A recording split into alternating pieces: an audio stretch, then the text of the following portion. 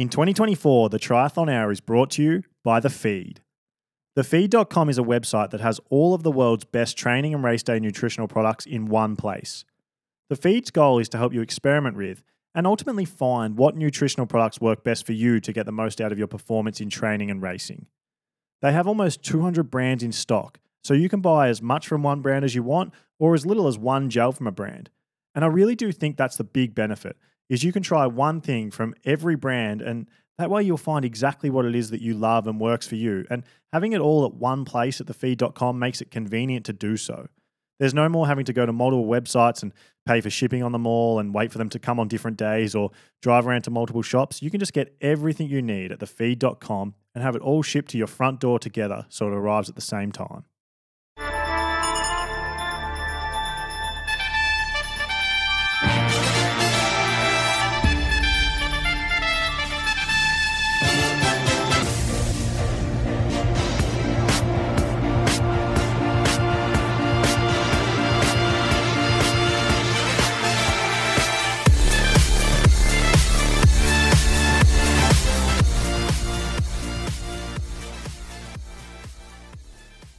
Good morning or afternoon or whatever time it is where you are, everyone. Fred and myself are back for our monthly edition of answering your questions. And obviously this week's edition will be a big one with the T100 tour announcement and answering all of your questions related to that.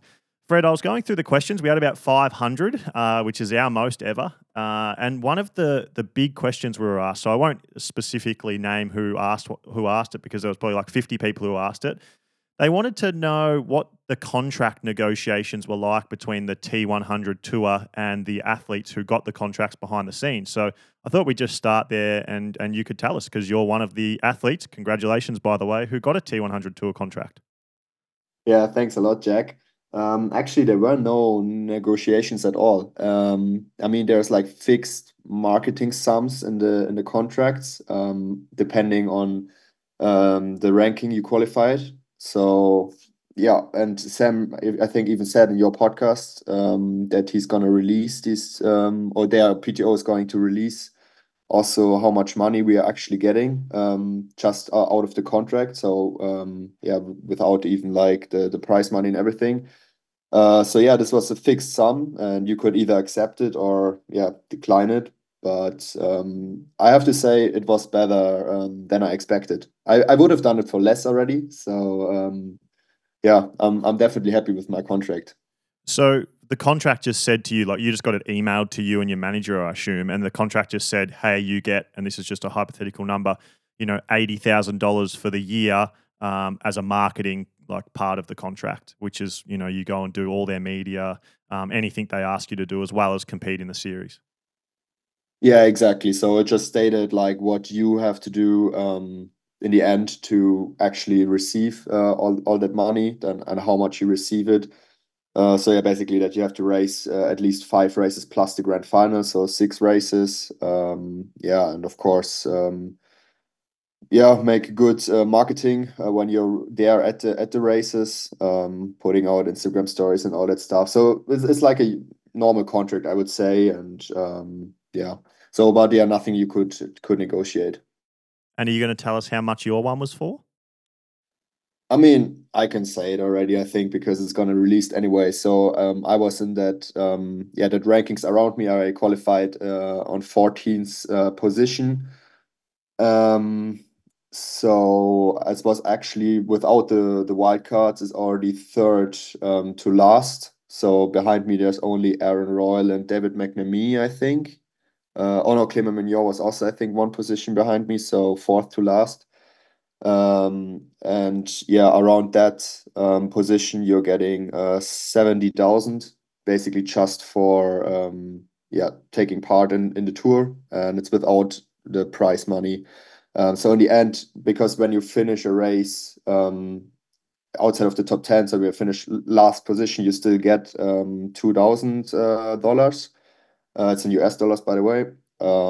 So you have in the end of the series, you have a guaranteed sum of 100,000 US dollars in my case. Wow, that's really good money, isn't it? It is good, but I gotta say, I think I already said it once that like in my position, actually, if it's really just about the money, there would be a better way for me to earn money, because I've got a lot of sponsor bonuses for like things like the championship in submarine, 70.3 worlds, and um, like 70 point German and or Austrian 70.3 and challenge races. So yeah, if I would go and say I will only race those, and now this year it will be even easier because the best gonna race the PTO tour and would win all those, or like go all in for the 70.3 worlds. I think actually with my sponsor bonuses, I could get away with more money in the end than that. Um, but yeah, of course, that's not what I'm doing the sport for. So like, I want to race the best in the world, and this is a great opportunity, not just for me. And yeah, I think it's of course still really good money. So don't get me wrong. It's just like not that how I could earn the most money, like based just on my contracts, because I mean, obviously I would earn more if I would podium in every single PTO race. Then of course I earn even more. But yeah, that's gonna be pretty hard. I think maybe I'm not just there yet. Maybe my goal is definitely to maybe get a podium this year. I mean, I have basically 8 chances. So yeah, definitely looking forward to the tour. Exciting times for the sport. All right, enough about you. Let's get into the questions, mate. I'll start. Stephen Joyce, I'm going to do a double question. Two people asked a question that I think leads into the same conversation, so we'll just ask both of them, and then I'll throw to you for your answer, Fred. Stephen Joyce asks, do you think that 10 guaranteed contracts for 2025 is going to make it hard for athletes to get into the T100 series, and is there a big barrier to entry? And Esteban Bovaldino asks, how should the relegation and promotion system work in T100? Yeah, I think that's a question which is already most talked about since the PTO came out with the release of the T100 tour. So yeah, that basically it's really hard to get into the tour. I mean, you've got the top 10 in the end of the world tour who automatically qualifies for the following year, and I think that's already a fair thing, and I think that should definitely stay. But then, which makes it even harder, I think, is that because these races are based on yeah, world ranking points, like the highest category races. So even the people or athletes who are not finishing inside the top 10, I think gonna score as much points that they're gonna be yeah, probably 11s to 20s in the world ranking. So and then it's like probably the same athletes who or like at least the same 16 athletes who qualify for the next year, and then basically only the four wild cards which are changed around. So I think yeah, there has to be something which makes it a little bit easier. But on the other hand, this is the series with the 20 best athletes in the world, and it shouldn't be an easy thing to qualify for that. I mean, yeah, you should be able to win, let's say, like gold races for sure. I think any athlete who is inside of that top 20 is able to do that. And I think if you can do that, then it's possible to yeah, be ranked fairly high to actually maybe make the qualification, or at least like get a wild card and then have the chance to make even more points there, and then make the qualification over the world ranking. But yeah, I think as long there are really only 20 spots for the series, I think it should be like really hard. Yeah, I have to say it was the easiest definitely now for the first year. Um, and it's definitely just going to be harder and harder. But yeah, and it's also not, on the other hand, not the best maybe to change around every year like 20 athletes. I mean, the PTO want to build like the season-long narrative for the athletes, and they want to make a 3 hour race exciting to watch, and it's only going to be possible if you like know the athletes and know all the athletes, know how they are going to race. Maybe yeah, you're a fan of some of them, a big fan of some of them, and yeah, maybe identify with some of the athletes. And yeah, if these athletes like just going to be changed around every year, I think it actually makes it less interesting. Yeah, and at the end of the day, it's still the 20 best in the world. So yeah, that's my opinion about it. What do you think?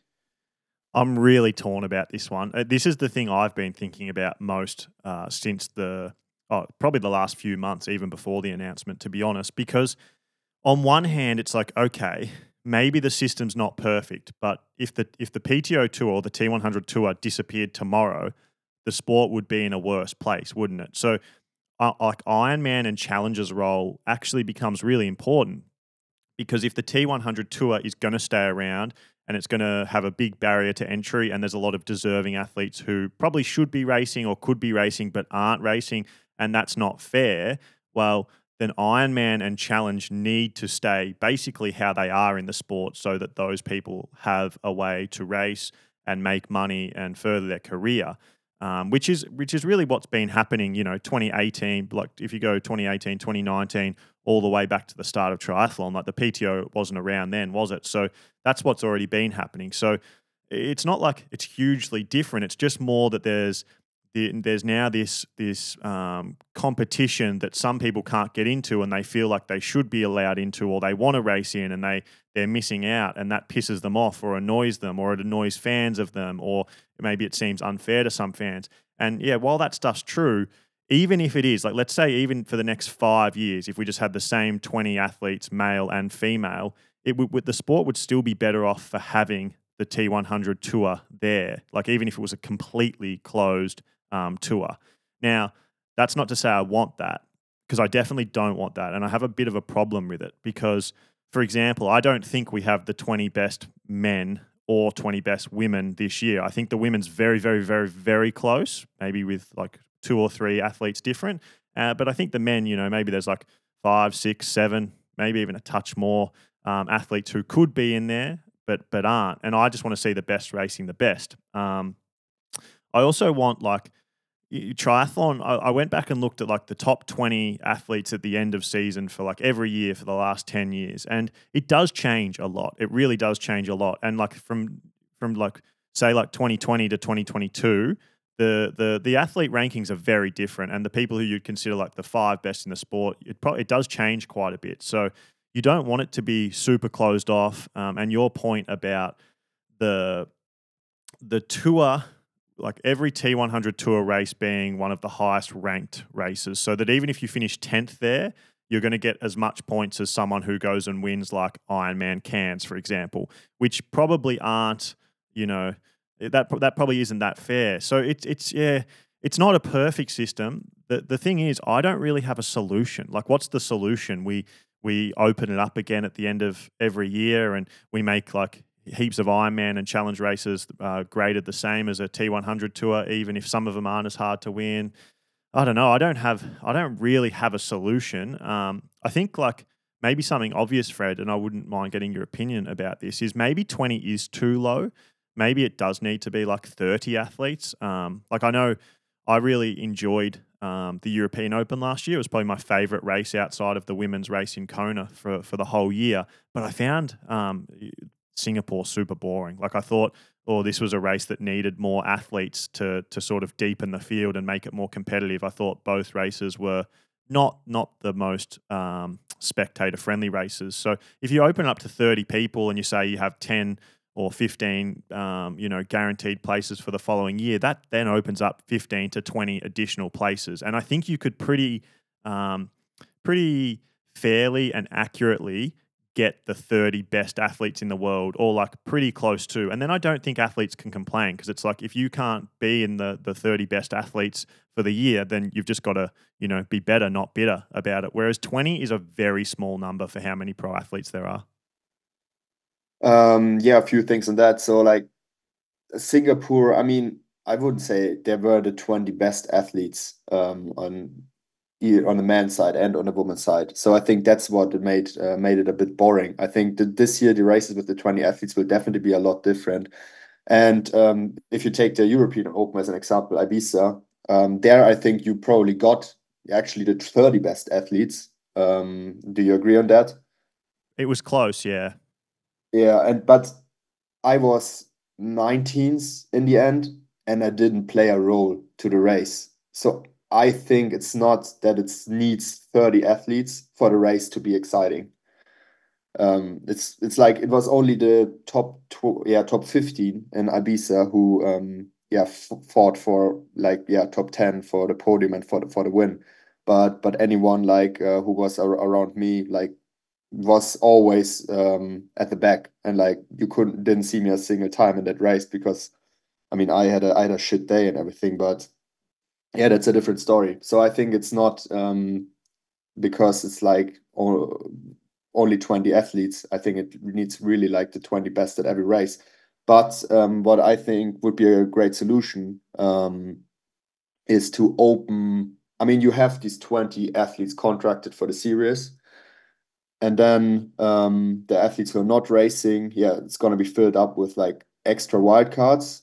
And then you can still open, I think, every race to the next 10 best ranked athletes, maybe in the world ranking. So you got each race, you got 30 athletes, but these extra 10 athletes, they're not contracted. So they're not getting any like contract money, but they have a chance to fight for the prize money and also fight for the series if they manage to get actually 4 races in, or if they manage to actually qualify over the ranking for 4 races.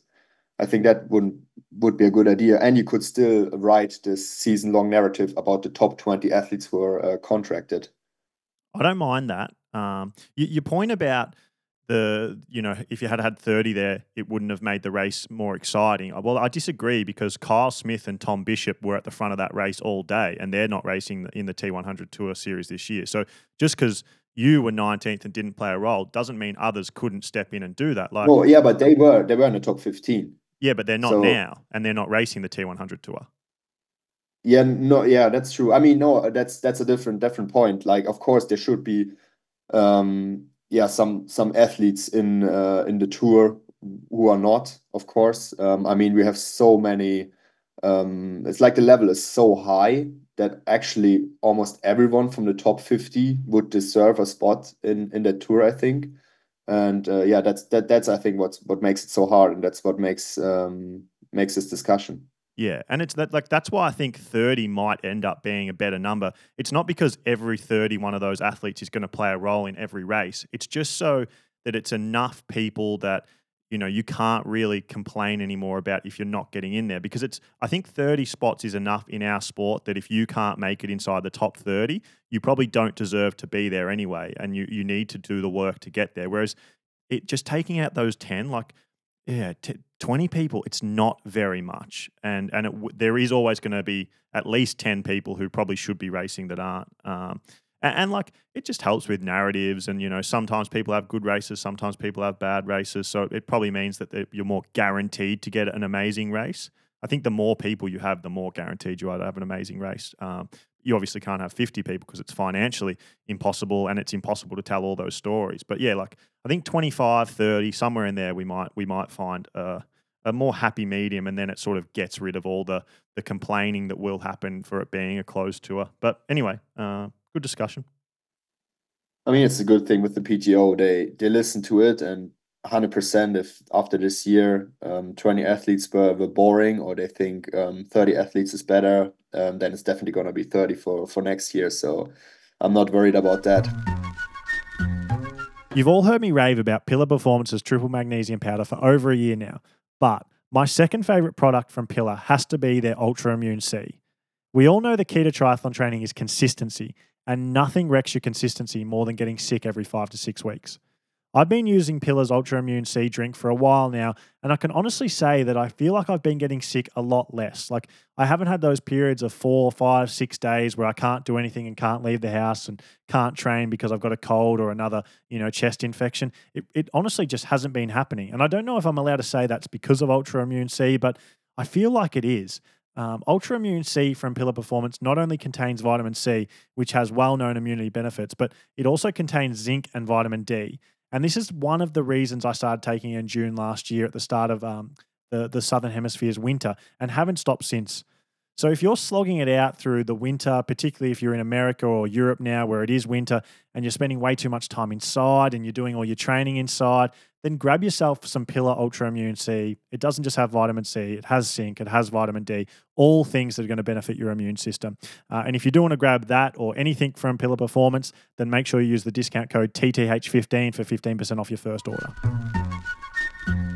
We didn't really touch on like how exactly we think the relegation and promotion system should be sort of brought in 2025, and which was what Esteban Bolvaldino asked. Like we know what's going to happen, and we talked about what's going to happen. I'm with you that I think the top 10 should stay. So I reckon that's fine. Like the top 10 should stay, but I do reckon they should open. Like they should be more open to the idea of swapping out some more people. So like just to specifically say what I think it should be is I think it should be 25 or 30, not 20. And then the top 10 from the PTO series or the T100 series the previous year, so 2024, they're guaranteed contracts. If it's 30, I think that should be the top 15. If it's 20 or 25, then I think it should only be the top 10. And then from there, I think that the like the Ironman 70.3 and the Ironman World Champion and the Olympic Champion should all get spots. I think that could be fun. And then from there, I just think it should be race rankings based, like literally just next in line. What do you think? But what if the Ironman 70.3 World Champion, Ironman World Champion, and Olympic Champion is all Christian Blumfeld? Yep, then he gets offered, and that's fine. Like, don't you think? No, of course, yeah. I mean, probably these. I mean, the athletes who would win the 70.3 Worlds, the Ironman World Champs, and Olympic Games. These, if it's like three different athletes, these are anyway three athletes who would definitely get a wild card. So there's no question about that. Yeah, but I think maybe the ranking has to be adjusted a bit. So actually, that the PTO races are not getting as high points. I mean, it's hard because they definitely deserve. I mean, you're racing the best in the world, and then you actually are not really able to race anything else. So it also would be shit if, like the athletes racing the PTO series don't really get the points they deserve for these races. But on the other hand, maybe there should be a separate ranking where all the PTO races are like, yeah, taken out, and then maybe you could say even if you make it up to 30 athletes, maybe even the top 12 or top 15 of the series qualifies, and then the top 15 or top 10 from the ranking without the PTO races, plus you got then former wildcards or something like that. What about if instead of taking out the PTO races, you just took out the PTO contracted athletes? Because what happens if throughout the year there's 8 T100 tour races and 10 people who aren't contracted race as wildcards and have really good results but aren't contracted for the season? So let's say for example, Youri Keulen, he's not contracted, but he comes in and races Singapore and wins Singapore. And then if you took out all the contracted T100 tour athletes at the end of the year, he was the number one ranked athlete outside of it. Don't you think that race should still count to him, like potentially getting a contract the following year? I mean, yeah, probably. But in the end, if you do that, it's also a little bit, don't want to say unfair, but like for the athlete who finished just outside of the direct qualification for the next year. Let's say, for example, I finish the top 10 qualifiers. I finish 11th at the end of the year, and I didn't race anything else but PTO. So then but I always, let's say, on some races, maybe I even made a podium or something, or maybe let's say I won one race and was shit in all the other races, which made me get 11 or something. So yeah, there must be a solution to that then as well. Like, or what is definitely a good solution is maybe to have like one big qualification race. You can make it like one day before the grand final at the same place. For like, let's say everyone who is not in the PTO tour and is top 50 in the ranking qualifies for that race. And yeah, the top 3 or top two, or maybe just the first gets like a golden ticket as well for that series. That would make that also really exciting. Okay, so now we're getting into, and by the way, we're just finding out how hard this is because every solution you come up with has a problem, doesn't it? Yeah, It's like true, so hard. true. But Yeah, this conversation you're bringing up is exactly what I agree with. I just didn't say it because I'm almost like 99% positive it won't happen yet, just based on what I'm hearing. But clearly, the best solution to all of this, and the solution that no one can argue with or get really upset by, is that if we put aside, 5 slots, for example, and we did a race at the grand final where everyone who's not contracted comes and races, and the top 5 who finish, top 5 males, top 5 females from that race get a contract for the next year. So, like, obviously, it doesn't take into your account your whole body of work from the year, but there'll probably be another 5 slots for people who have had a good year and don't have a good race there. But it's like the US Olympic marathon trials or other countries that have Olympic yeah, trials. You can't argue with it. Like, maybe you're not the fastest for that year, but the race where it mattered and where it counted and where you had the chance to get yourself and win yourself into it, you either succeed or you don't. And that's that it like at its core, that is professional sport. So I think it takes out a lot of the hate. Like if you had like the PTO, they compare themselves to F1 in the way they do things a lot. If you had, and this would never happen in that sport, but let's say, for example, if at the grand final of the F1 race, the everyone from F2 or F3 or however it works raced, and the top 5 got given contracts, if they all had the same car, no one would complain about it, and it would be really fun. Um, so I think like that is a really obvious solution. Like let's say we make it 25 athletes get contracts in 2025.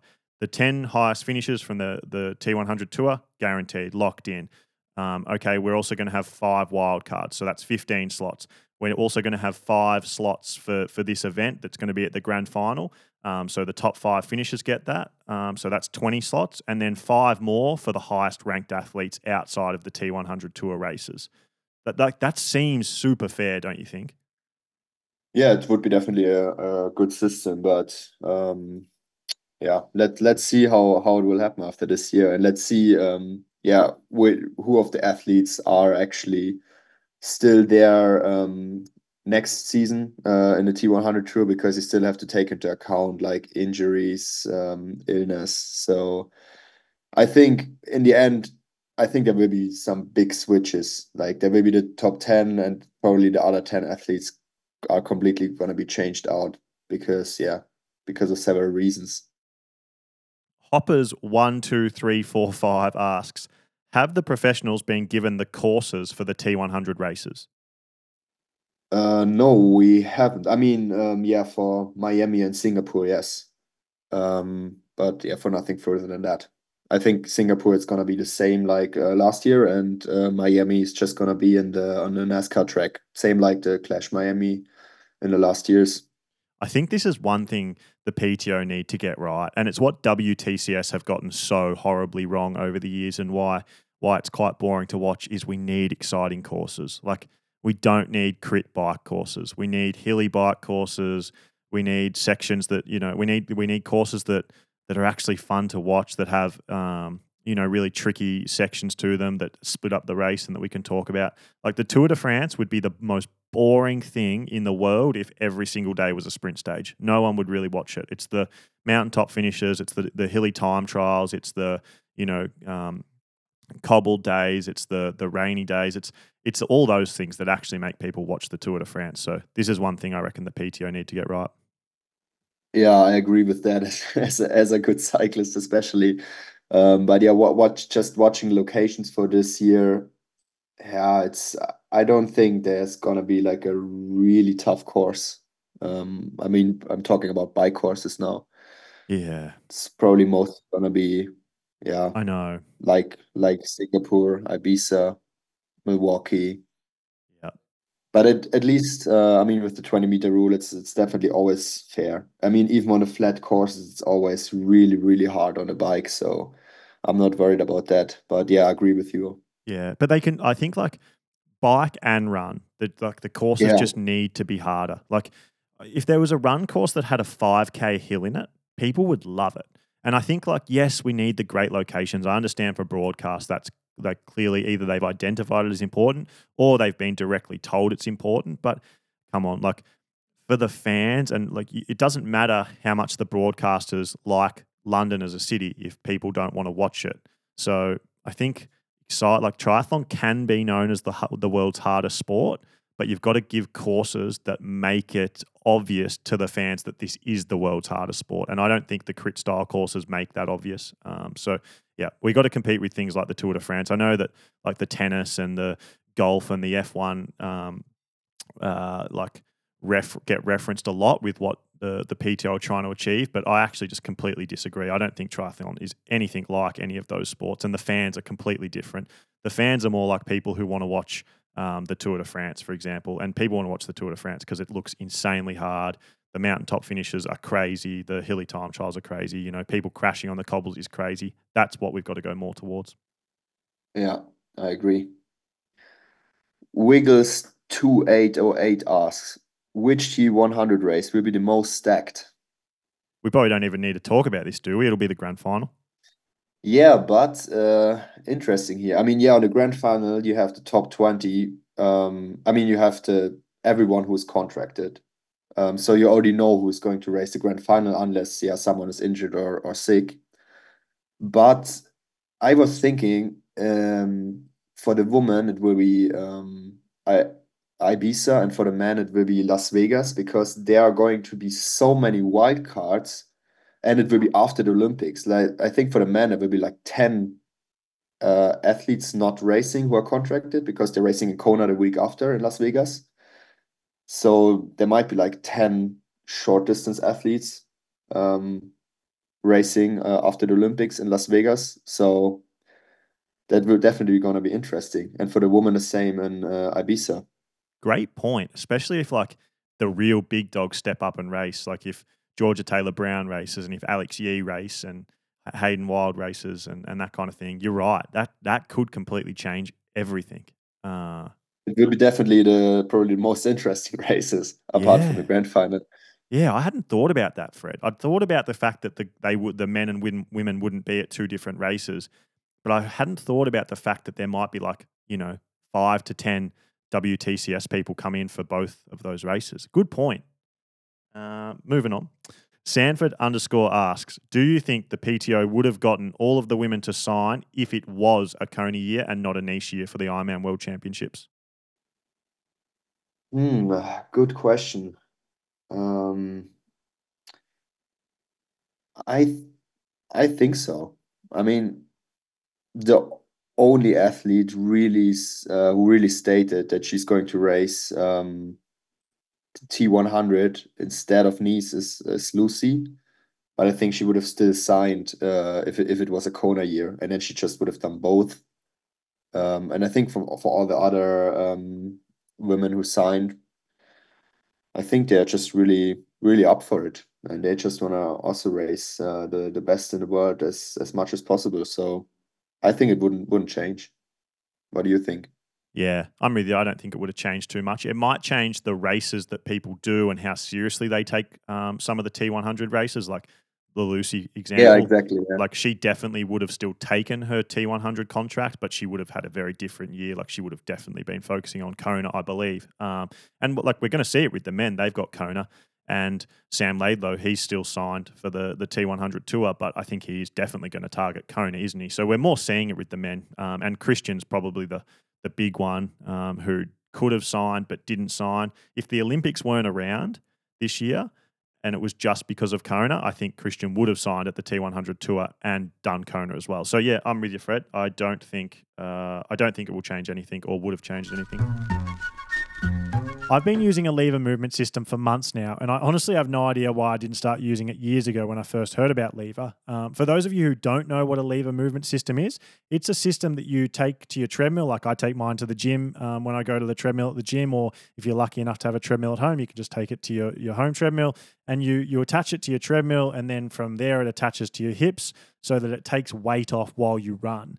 And I'd been struggling with consistency in my running for years, like literally 2 to 3 years. And I think I was a bit heavier than I used to be. And I was just constantly getting niggles and injuries. So I decided to buy a lever movement system as like a last resort to try and fix it basically and get back into my running, mainly because I saw heaps of pro triathletes and runners using them on Instagram. And it just changed everything for me. I just recently finished a 4-week training camp with some pro triathletes, and I was able to run 84 kilometers in a week there, which is the most I've ran in a single week in over 2 years. And I really do think it was all because of the consistency I found by using my lever movement system a few times a week.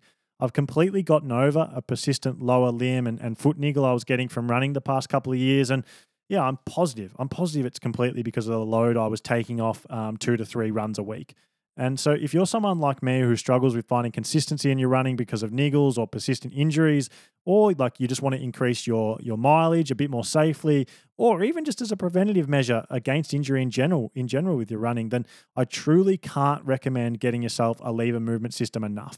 They're awesome, and it's just one of those purchases that I can recommend so comfortably, knowing you 100% will not regret it. So if you do want to try one for yourself, then you can head to their website, and when you check out, make sure you use the discount code TTH, which gets you 20% off your order. John M419 asks, will winning the Ironman Pro Series be looked at as a big deal, or because of the PTO being where all the big names are, will people not really care? Oh, I see. I don't think anyone will care. I think it completely depends on who wins it and how it plays out. But I think if it's an athlete like Gustav Eden, people will care.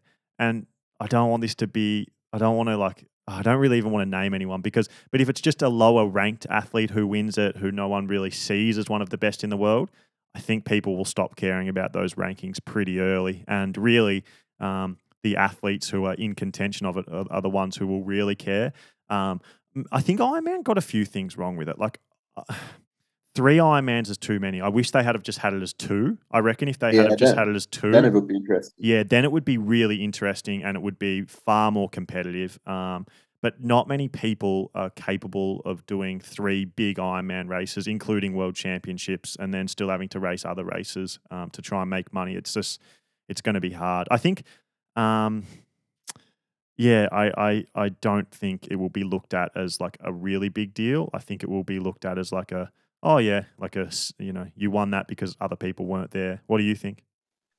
I mean, on the one side, for the woman, you just get rewarded for racing 3 Ironmans in 10 weeks or something, because that's what you have to, I think, to win the series.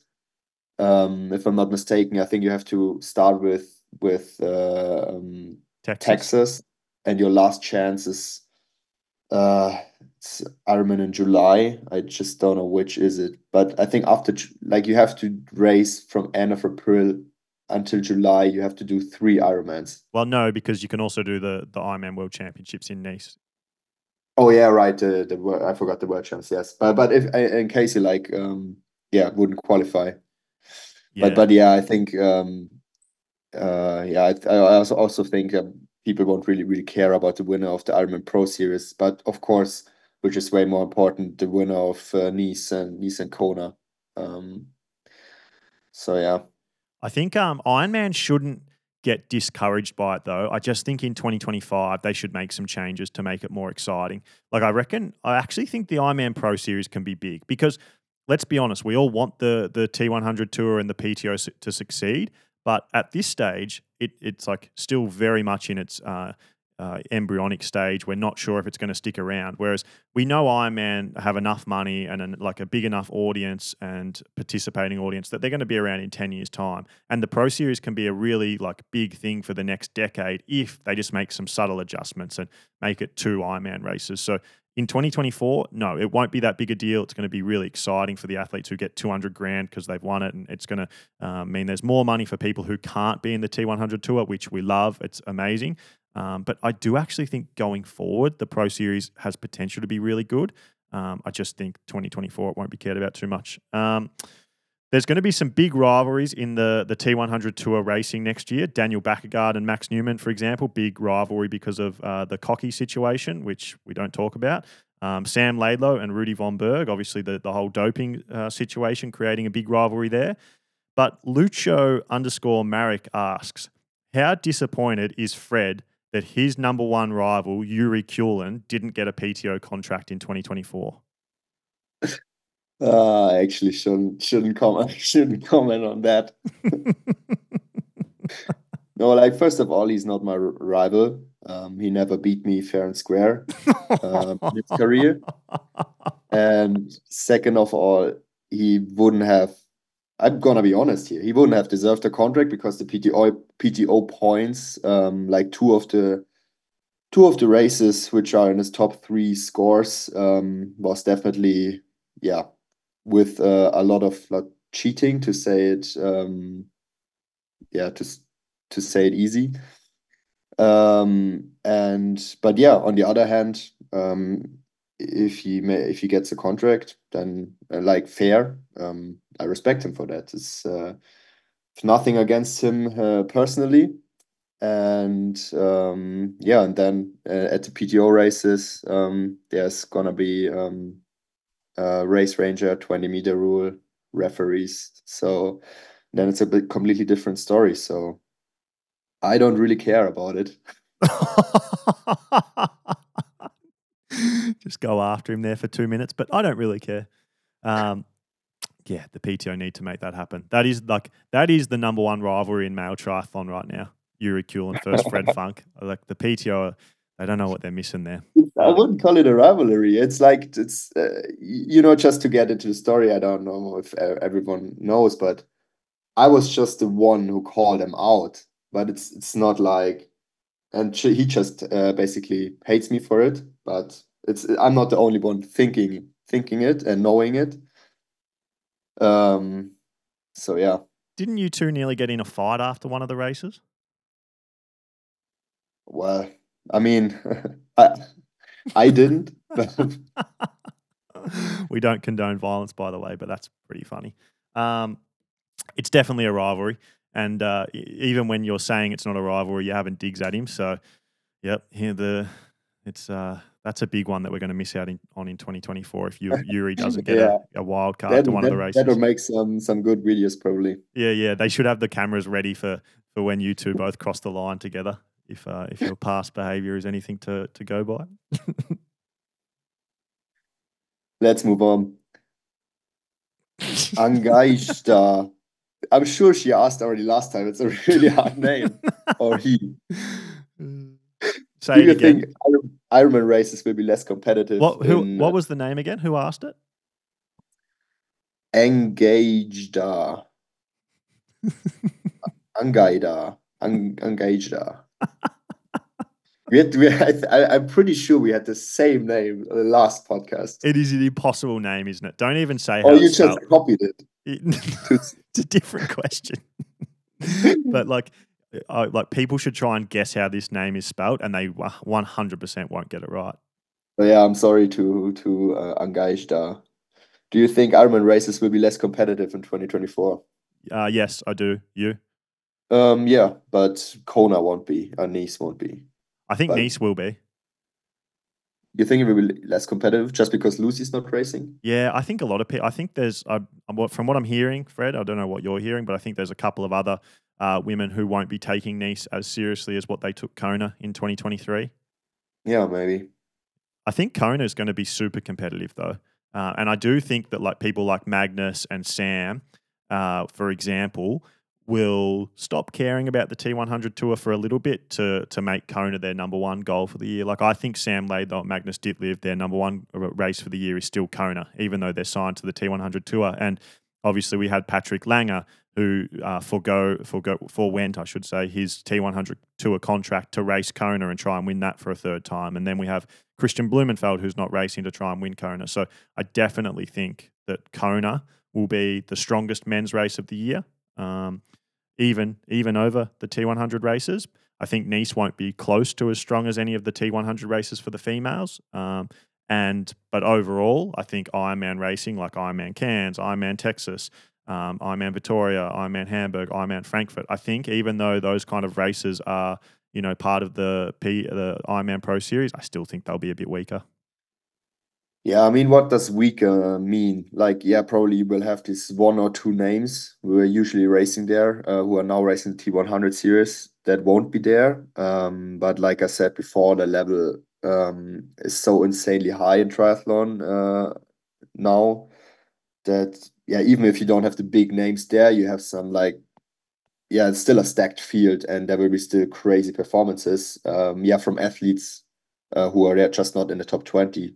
But yeah, it's just how you define competitive field, but probably a bit less competitive. Yeah. Well, for example, like let's say hypothetically that if you didn't have the T100 Tour, but you had the Ironman Pro Series, I think you might get people like Magnus Ditlev and Sam Laidlow and Patrick Langer and Gustav Eden and Christian Blumenfeld might all race like an early season Ironman race. Whereas if as long as the T100 tour's around, it's very unlikely that you're going to get all of them in the same Ironman race. Maybe maybe we still have like Sam Laidlow does Roth and he does Kona, or maybe Magnus Ditlev still does Cairns and Kona, but I don't think you'll get them all together. I think that's a big difference. And then I reckon the other difference will be that the podiums will change a little bit, and the people who would have come like third, fourth, fifth in the race will now come first, second, third. But the depth behind it, you're right. I don't think it will change like drastically. I think it'll just be like the big names like Sam Laidlow Yeah. or Magnus Ditlev. If they go to an Ironman race, they're going to win it or come second or third, most likely. Sam obviously can be a bit inconsistent, but at his best. And I just don't think you're going to get those big names. Or like Laura Phillip, for example, she goes to an Ironman race, she usually wins it or comes second or third, whereas she might not be there. So it opens up another slot on the podium. That's how I sort of see it. Lewis Lewis Owen Stritch. God, these names are always hard. Lewis Owain Stritch asks, do you think a T100 race can be won if you don't swim in the front pack? Nope, I don't think so. Really? Pod Podium, yes, it's possible, but even for that, you will have to ride like Magnus. Um, but I think even for him, I don't know. I think if you just watch how the of racing progressed in the last two years, um, it's just getting harder and harder. And I think this year it will be even harder. And I think you have to be in the front pack to if you really want to win the race. So you're talking for the men there, not men and women. Oh, sorry, yeah, I'm talking for the men there. Yeah, What do you think for the women? no, for the woman, I mean, for the woman, I think it's still possible. Well, if we look in 2023, let's go through the men's races. So Max Newman won the European Open. He swam front Yeah, pack. front pack. Jan Frodeno won the US Open. He swam front pack. Christian Blumenfeld won the Asian Open. He swam front pack. So who was Gustav Eden the last guy not to swim front pack and win a PTO race? Um, it was Canadian Open, right? Yes, it Yeah. was. Or even if you went to Miami before that. And Keulen, even yeah, Keulen was also in the front pack, but we Colin know was how in he the did front it. pack. Yeah, he was a good athlete, Colin Chartier. By the way, of the 520 odd questions we got sent in, at least 20 of them were about Colin. He's still just everyone wants to hear about Colin. I think he's just still chilling out, skiing somewhere random. So not much up to update there. But yeah, the women for sure you can do it. Like 100% you can win it. Like Ash Gentle probably won't make every front pack swim if Lucy Charles is there. In fact, what are we even defining as the front pack in the women's races? Because I guess technically it's wherever Lucy is, and she's probably going to be Yeah, by true. herself a bit. It's a Maybe, small front pack. yeah, maybe Taylor Nibb might be with her. Maybe like who knows? Who like she could be by herself in every single swim, really. So unless you think Lucy's going to win every race, then yeah, you can definitely still win it as a female. I think you can in the male race, Fred. By the way, I've thought about this a bit. I think it's going to be very hard, but I think Jason West can definitely still win a race if he comes out with a 60-second deficit to the front of the race, especially if people like yourself and Magnus are in the race. Like, it's going to be hard if everyone's there because obviously you're going to have like the Sam Laidlow, Alistair Brownlee driven front pack, which is going to be very hard to catch. And it's going to have like Aaron Royal in there, and it'll just have, and Martin Van Riel. Like, it will just have a lot of firepower. But I think there is going to be some races where that group that's 60 seconds back ish will get back into the race just because that front group doesn't have the depth. Maybe more because of the fact that that front pack isn't its strongest. You know, maybe it's the one around Kona, or maybe it's Singapore or Miami that maybe aren't going to have as strong fields as, say, the grand final. I think winning the grand final, the swim front pack is where it's going to be. But no, I still reckon you can.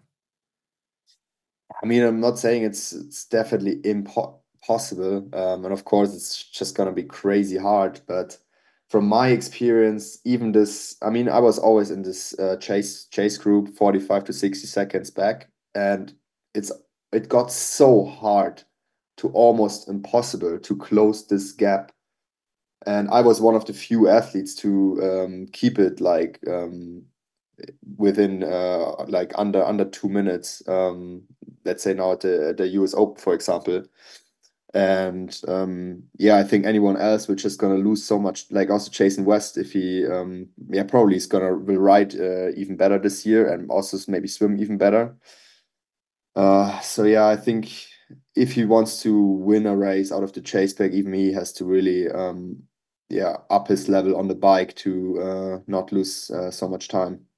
One of my favorite stories from last year was the US Open, where you were sort of like, there was that front swim pack that had Matthias in it and Jan in it and Christian in it, and they went a bit psycho on the bike and were riding crazy hard. And actually, Matthias wasn't in it. No, he came out rode of the up to it with me. He managed to ride up there. Yeah. Yeah. But so for the story I'm telling, he was in the front bike pack at the time of Yeah. the story, where Yes. you and Magnus were still a little bit back from the lead, and Magnus rode past you, and he's like, "Okay, come on, Fred, let's pick it up. Let's go catch them now." And you look down at your power meter, and you're holding 400 watts when he says that. And it's Yeah. like, I can't really pick it up. I'm riding 400 It was watts. actually, he was overtaking me while I was overtaking the group with Daniel Beckegaard, Josh Amberger. I don't know who was in there yet. So I was overtaking, so I was already pushing hard to overtake it, like this long yeah, line with all 20 meters in a possible time. And yeah, then he passed me basically third row and said, "Come on, let's attack," and just rode away. Yeah, that's going to be the key. If you're someone who's not in the front pack, you just got to ride with Magnus. It's not even that hard. He'll get you to the front. Yeah.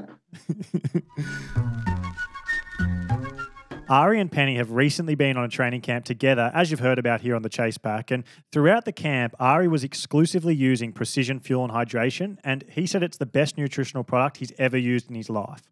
Ari loves the PF30 caffeine gel. He literally doesn't stop talking about it on camp. And he also uses and loves the PF90 gel and the Flow gel. He's used their drink mix as well and their sodium tablets. So he uses a lot of it, but his favorite by far is the PF30 caffeine gel. He's been using them every single day while he's been on his Australian method camp. And his experience with Precision Fuel and Hydration was the same as mine. He sort of tried it and he was like, "Oh, this stuff's good." And then he tried it a bit more. And after a few times using the gels, he started to think, okay, these things are definitely the best gels I've ever used. And he was talking to me about it. And I said, "Mate, that's exactly the same reaction I had. Like, after you've used it 2 or 3 times, you go, oh, I don't think I'm ever going to be using another gel again." The reasons why is they taste great. They have a texture that's just so much better than any other gel I've ever had. Like, they're not too thick. They're not too thin. They don't have that like hard to get down jelly texture that a few gels have now. They just, I don't know how to describe it, but it's just this really perfect texture that they've nailed, and it's really easy to get down. They're super easy to open. They don't get messy or sticky, and they haven't ever upset my gut. And Ari said the same thing about his gut, that he hasn't had a single issue while he's been using it on camp. So if you're not sure yourself on what nutritional products to use for your training or on race day, then I reckon you should make sure you try Precision Fuel and Hydration for yourself. I just think there's a high chance it becomes your go-to training and race day nutritional product. Yeah, I love it. Ari loves it, and I hope you do too. And if you do decide to try it for yourself, then make sure you use the discount code TTH15 for 15% off your first order. Josue Andre asks, who are both of your picks to win the T100 Tour? I like this. We were talking about this during the week, actually, Fred. So Yeah. we didn't mean to prepare for this, but we both already gave each other our picks, and we do have different picks. I'm going to pick Jason West. And for the woman? For the women, this is the one I keep changing my mind about. I find the women's T100 Tour series really hard to pick because I think I think I think Taylor Nibb's the best in the world. I think her at her best, no one can beat her. But I think she's going to target the Olympics, and I reckon that maybe that might mean that there's some races that other people can win. And even though I reckon Taylor's probably the favourite to win the grand final, I still think that her racing the Olympics opens the door for other people. So I think Taylor's the best, but I'm just not going to pick her because I'm expecting Lucy Charles Barclay to have a massive year, and I think that Lucy Charles Barclay will win the women's. What about you? For the men, I've got Martin van Riel, and for the women, I've got Ashley Gentle. The Martin Van Riel one, because I think he's a real chance as well. But my question to you is the Olympics thing again. So he's on one of those contracts where he doesn't have to race the same amount as you. He can race less. So that means that for him to win it, he basically has to get it right every time. And considering he's going to be preparing for the Olympics, do you think that that's possible? I think maybe he's gonna race one before the Olympics already. Um, I mean, he could already race like early and then still prepare for the Olympics very well. I mean, I don't know how it is for him with the qualification if he's already qualified. But yeah, I think he's a really consistent athlete as well. He will always be there at the front peg on the swim. He can ride with the front and he can run really fast. So I think even he has only got these 4 shots after the Olympic Games, I think he will be able to win it. Of course, it's just theoretically, but will be interesting. It's my pick. And why Ashley Gentle? Because she'd be one of the few athletes who really focus only on the T100 series. Yeah, like you said, Taylor Knibb, she has the Olympic Games. I don't know if she even does Kona as well. Probably not, would be a bit too much. Um, and yeah, I think she's on the 100-kilometer distance. She's, I think, a bit stronger than Lucy Charles. Yeah, they were the two, like they were the three for me. Arnie Haug, for some reason, even though I'm pretty sure at her best, she might still be close to the best, or like But she's also racing Kona as well. Nice, It's yeah. also not 100% as Nice, sorry. I mean, I think so. I'm actually Oh, not sure about that, but I I think know. so. I think so too. I think that she's the favourite to win Nice, but we might come back to that. The women's one is fascinating because the men's, I reckon there is really only three, maybe two or three people who I believe can win it. But the women's, yeah, like I reckon, imagine if we have a race where Lucy, Taylor, Ash, and Arn, and then you throw in like people like Flora Duffy are all at their absolute best and show up at the start line at their absolute best. That's probably the peak of triathlon in 2024. I don't think there's a more exciting race than that. Yeah, I can't wait to watch all the women racing at the PTO. That's the only thing I wanted a contract is to watch women races on the locations.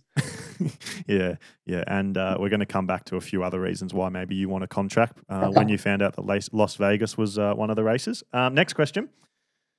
Matthias Zuckett asks, are any of the hot shots a chance to win a single T100 Tour race? Of course. I mean, on the men's side, you got Alistair Brownlee. You should never count them out. Javier Gomez. It's definitely gonna be really interesting. But I think if he's in top shape, even he will be able to win such race. Rico Bogen. I mean, he proved it at 70.3 Worlds that he's an athlete you shouldn't underestimate. And Martin van Riel, yeah, all of them could potentially win one. And then for the women, Lucy Byram. I mean, yeah, I think she probably needs like a really solid day and good race playing into her cards. But and then who else? You got Taylor Spivey. yeah, we actually don't know how she performs in that distance.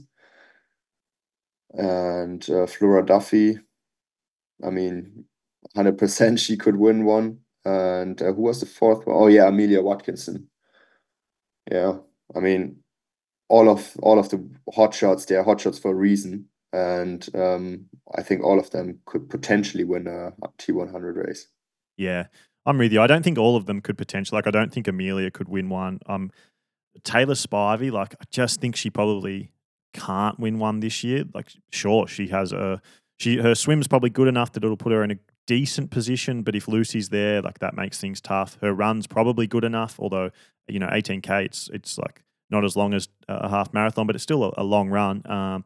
The bike though, mate, like if Taylor's in a race and if Lucy's in a race, I think it might play out all a bit too tricky for Taylor Spivey without actually going and having dedicated a year to it. But who knows? Maybe she is doing that behind the scenes. I just think it'll be tricky. Like, it would surprise me. But she also might be one of the best athletes at this distance in the world, and we just don't know it yet. So with her, I'm not saying she can't win one. I just think it's probably unlikely. Lucy Byram, she's on a course like Singapore, she could get away on the bike, but I think, yeah, like you said, a race would need to play out in the right way. But she's a super talent, Lucy Byram. So I'm never going to say she can't win a race, because she definitely can. We know Flora is a beast. She hasn't had the best middle distance or long distance career yet. She come top 5 of the 70.3 World Championships, but she can definitely get it right. Imagine riding off Flora Duffy, and the men's, obviously. Yeah, Alistair and Martin Van Riel could both win a race if they got one right. Martin could win multiple races, I think.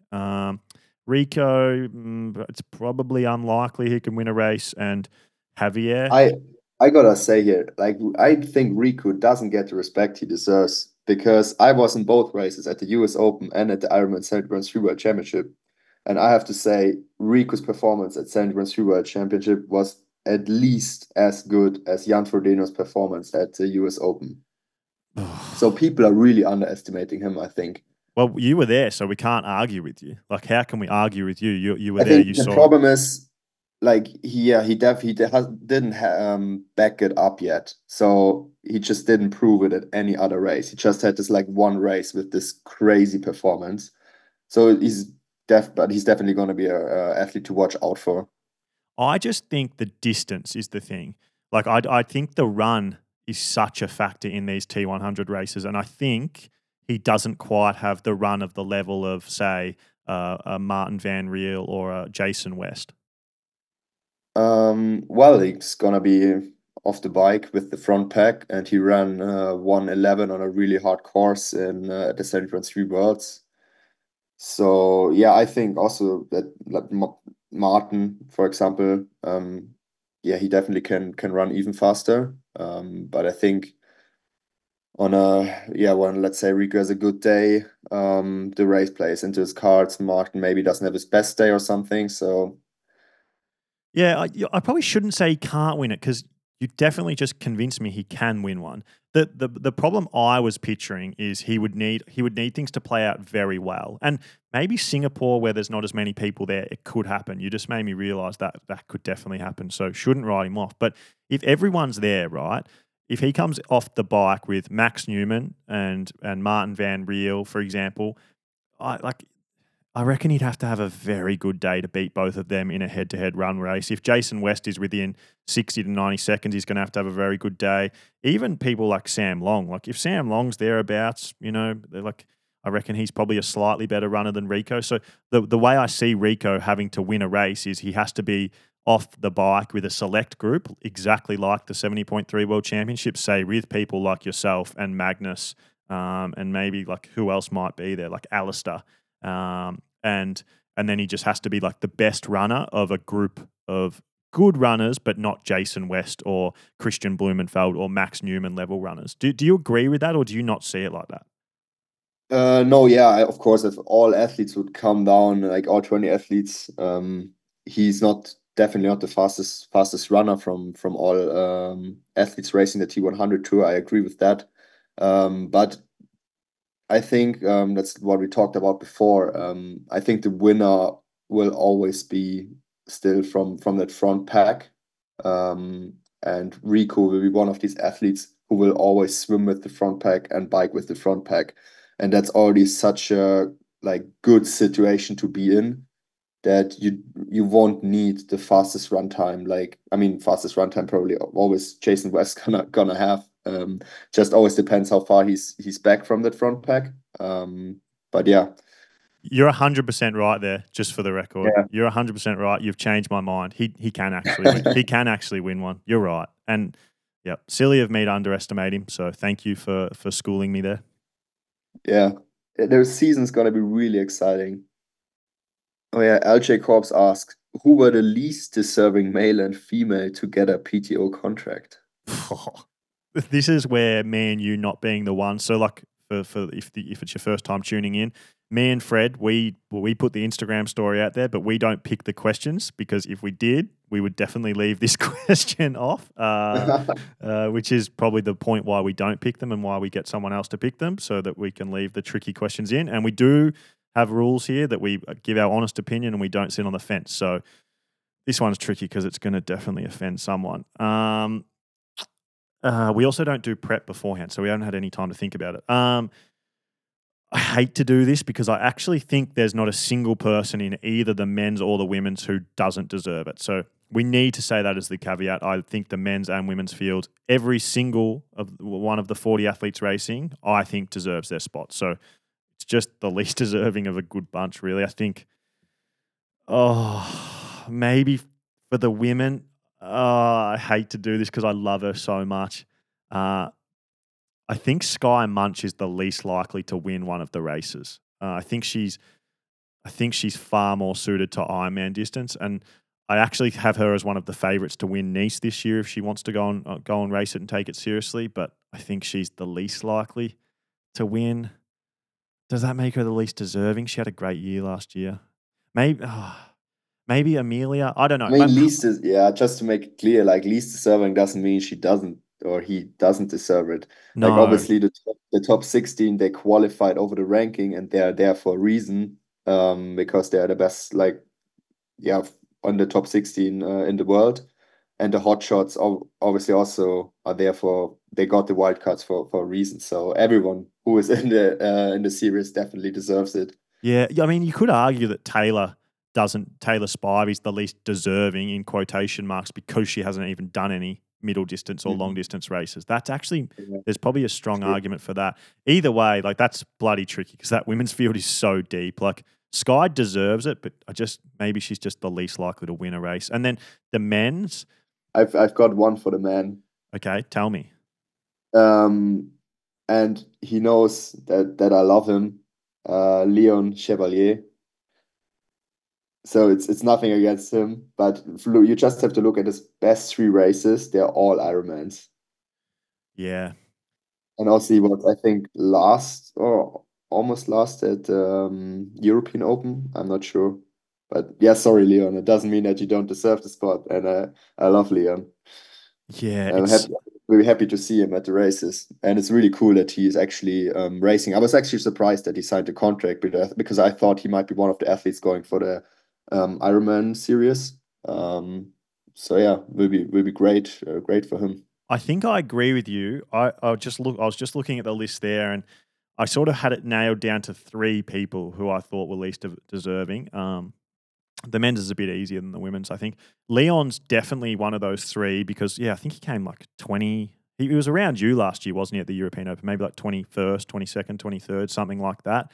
And he's good. His best result last year was like, his world championships, fifth at Nice probably, and his win at like Cozumel or South Africa, all Ironman races, like you said. He has had some good 70.3 results, but not near the level of his Ironman races. So maybe him. I also reckon David McNamee is up there. But he had a good, like, I was so surprised at how good his race was at the US Open. So I actually probably have him as more deserving than Leon. Keep in mind, I think they're both very deserving, and I'm actually really excited they're both in there. And then the real interesting one, Fred, is Javier Gomez. Does he deserve his spot?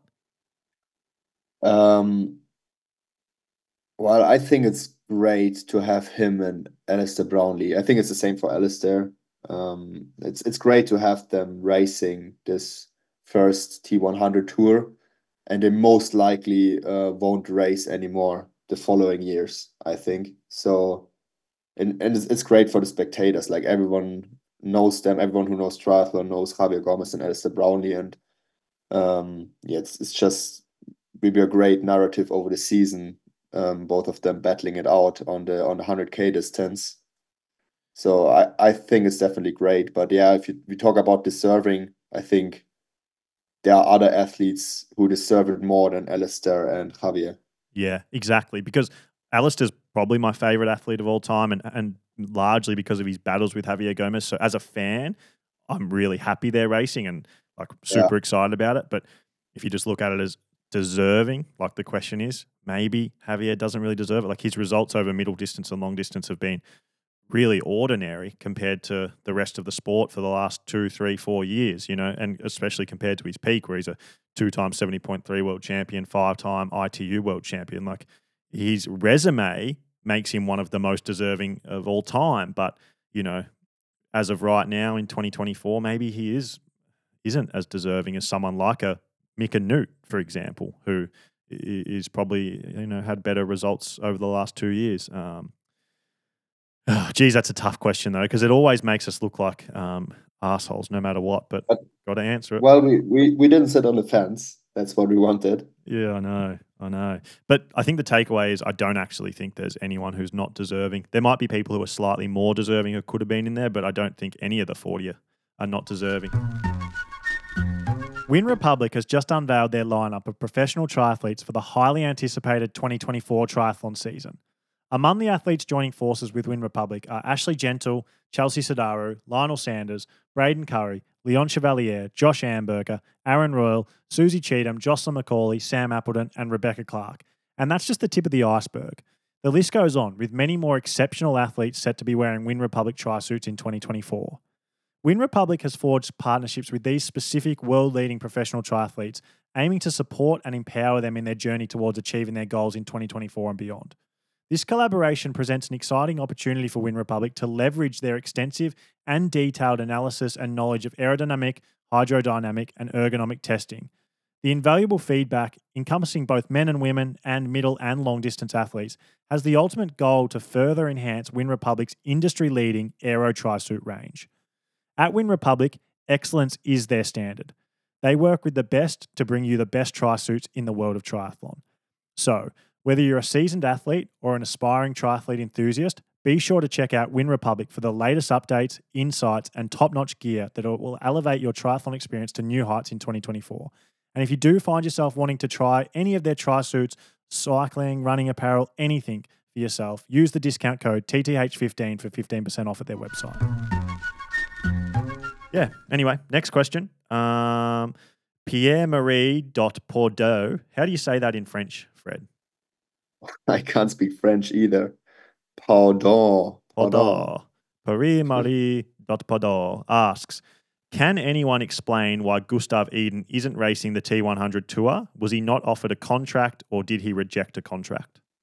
Well, I can't explain it. I have no idea if he's got offered a contract and if he rejected it. I think he was offered a contract, for the record. So then he actually rejected it, you think? I'm not certain, but I'm led to believe that if he wanted a spot on the tour, Gustav Iden did have a spot on the tour. So I am told that it was because Gustav didn't want it. You think it's because he's still going all in for Olympic Games, which is really, really hard for him. I think he's also still injured. Yeah, I think if I had to guess, I do not know. My best guess would be that Gustav isn't at his best still. And so he doesn't think he can be competitive for the whole year of T100. I think that if I'm just putting myself in the Norwegian camp, I think that Gustav needs a bit more time. I think he'll probably likely target Kona at the end of the year. I think that's probably the thing that he has on the horizon is like, I want to get right. I want to get healthy and fit, get back into my training and try and win Kona. I don't think I can be competitive at all the T100 races. I don't want to go through what I went through at Singapore again. Like I don't want to go into these races unfit, underprepared, have shitty results, start hating the sport. So I think what he's probably done is taken a step back and gone, okay, let me get my body right, let me get fit and healthy, let me put in a few good training camps over the first half of the year. Maybe he still tries and targets the Olympics. Maybe he goes and does those races and sees what happened. I'm hearing that he might be racing Challenge Roth. I'm hearing that he might be racing Kona. So I think they're probably just like taking a step back, trying to get him back to his best, and then going to target, 1, 2, 3 big races throughout the year rather than go and try and race a whole T100 tour series where it's probably going to be a little bit too much. But that's probably my best guess. Yeah, smart decision for sure if it was like that. Yeah. Hopefully he gets back though. ABX Dust 3 asks, with the announcement of the PTO contract athletes, who do you think are the favorites to win the Ironman World Championships? Let's just pick our winners there.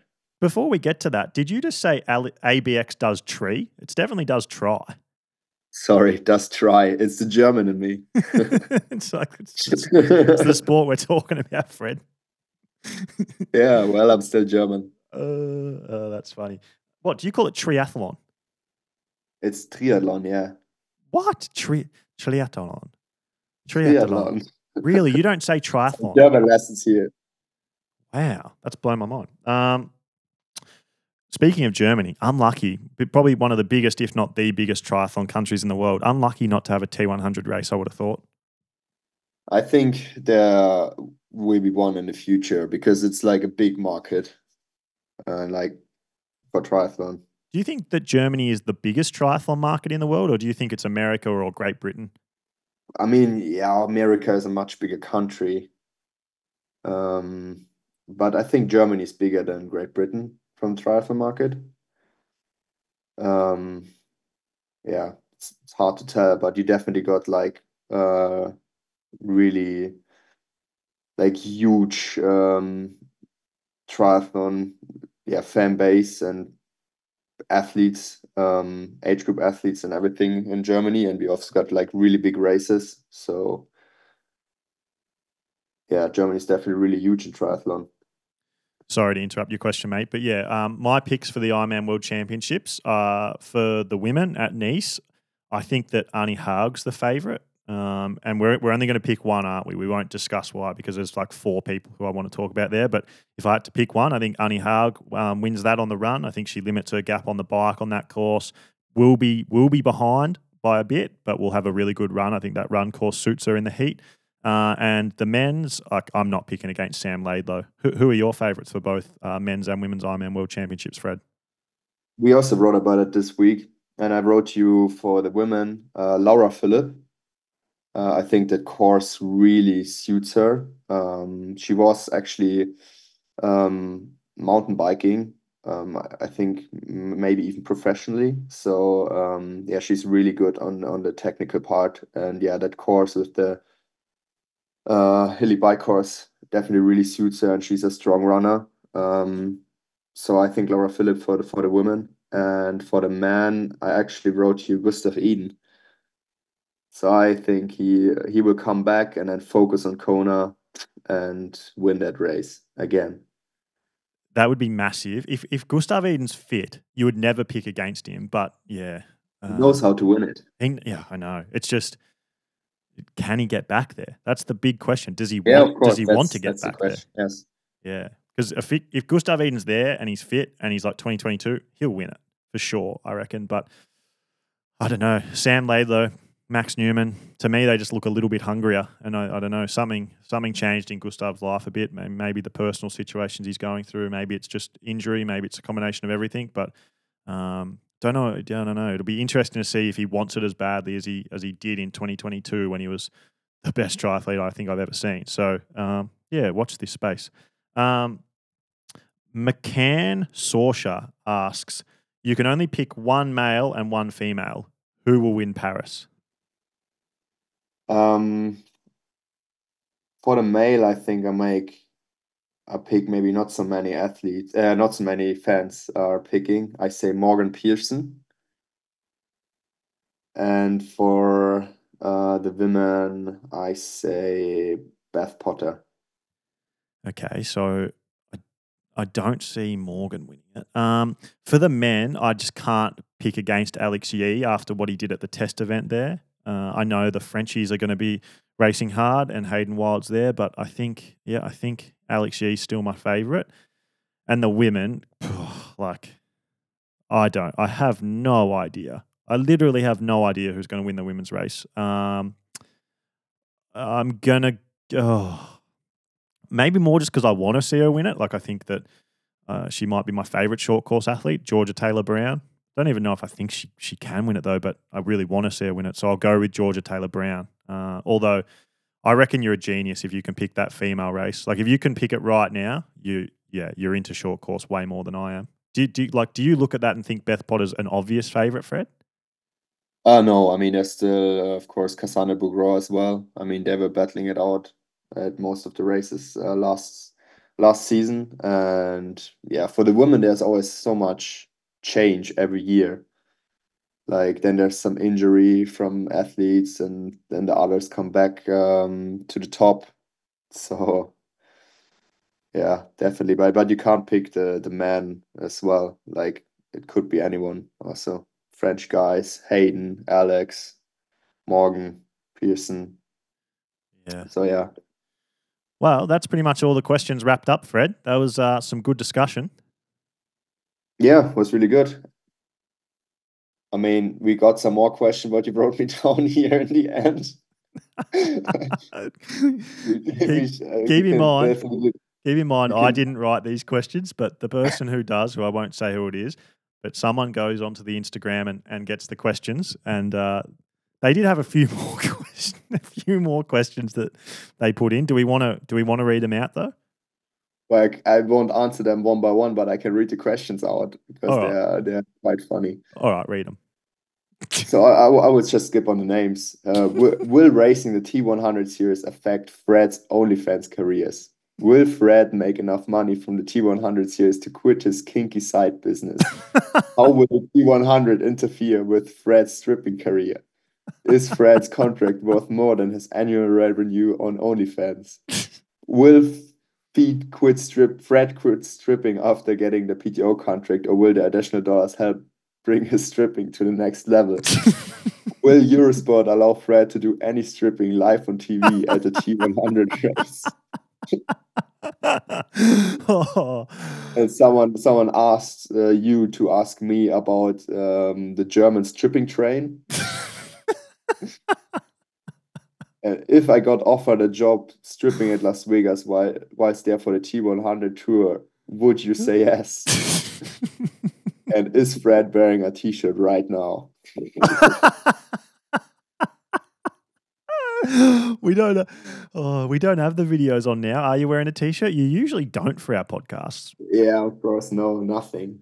Always completely naked. Oh my God, that's disgusting. That's how I run around. That's how I walk around at home. People think we're joking, but you literally never wear shirts for when we do podcasts. It's like Yeah, I always have to like when I'm looking at the laptop screen, I always like minimize the Zoom call so I don't have to look at your nipples the whole time.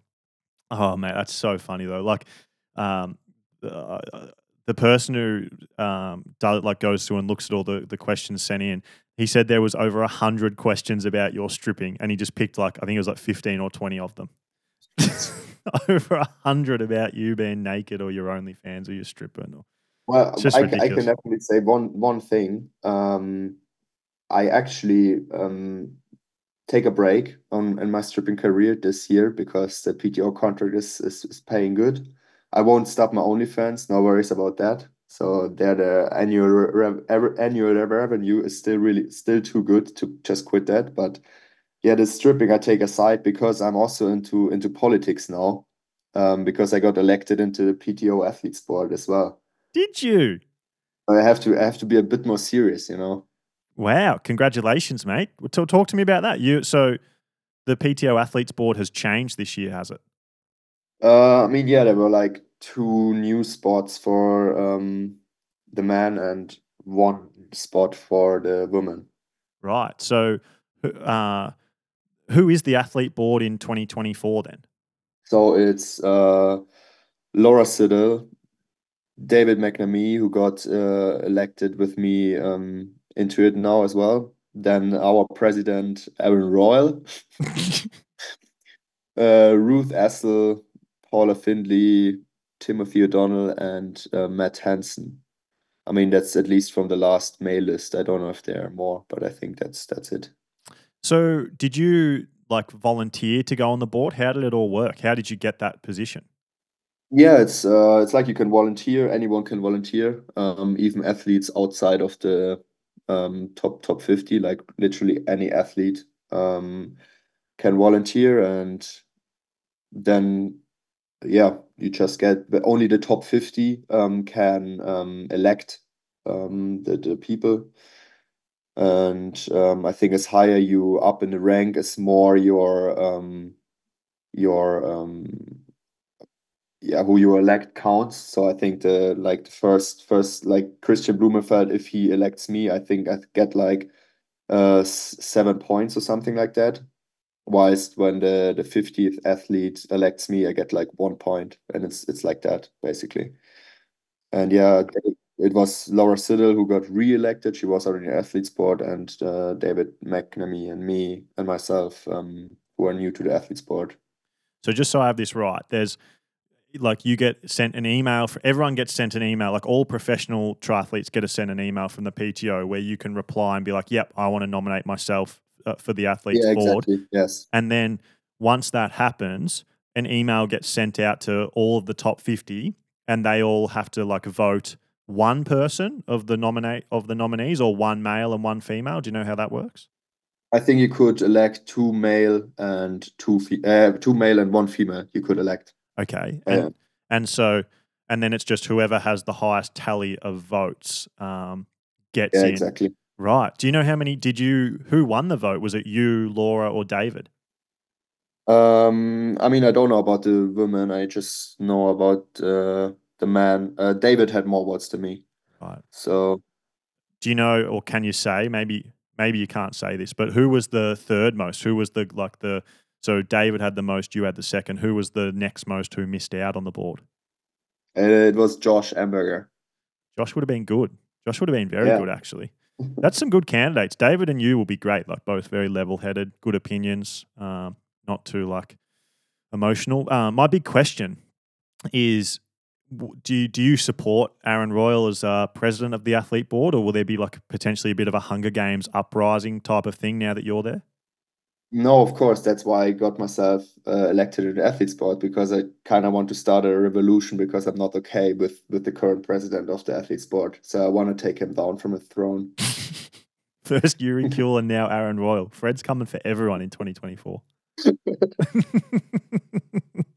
I actually meet him next week in Girona. Aaron, he's coming as well. Oh, really? Wait, doesn't Youri live in Girona as well?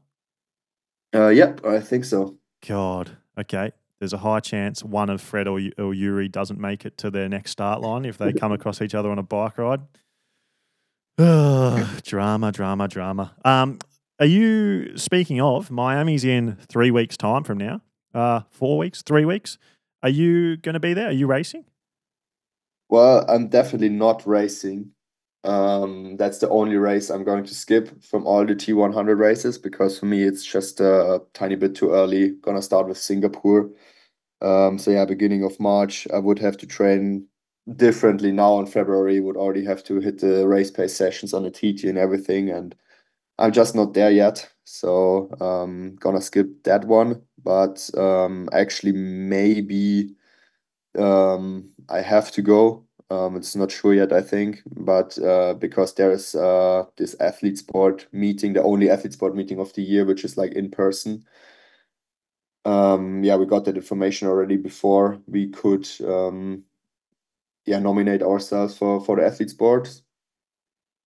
And yeah, so maybe I have to fly over, but then I would really only fly for that one day. But I kind of still hope I don't have to.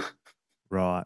Well, Miami, good weather, mate. Nice beaches, good place to have your shirt off. So hopefully we see you there. But if not, we'll see you at Singapore for sure. Good episode, mate. Some tricky questions. I still feel bad about that least deserving one, especially because I said Sky and I love her so much. But hopefully she'll forgive me. All right. Good chatting to you, Fred. Like we've already said in our last episode, me and Fred are going to be doing one of these every month for the rest of the year. Maybe sometimes we might do more than one a month, but we're going to lock in at least one episode, one podcast every single month where we'll put out some Instagram stories, ask you for your questions about everything that's going on in the triathlon world right now, like current affairs, issues, hot topics, drama, etc., etc. And we'll do our best to give honest opinions and answers to your questions and not sit on the fence like we hopefully have today. So I'll talk to you next month, Fred. Yeah, was a great episode, and see you latest in Singapore, right? Well, yeah, yep. I'll see you. If you're not in Miami, I'll definitely see you in Singapore. All right. Well, and were good questions to all the listeners and whoever asked the questions. Thank you. Yes, and thank you for sending them in. This was the most we've ever got. So please, when we put them out there, the more questions that you guys sent in, the easier it makes it to pick good questions. So yeah, definitely don't feel afraid to send in your question. And if you don't want us to say your name, just when you send in your question, or also send us a message and say don't say our name. But otherwise, we will give you credit for the question. So yep, we'll see you in a month's time. Bye.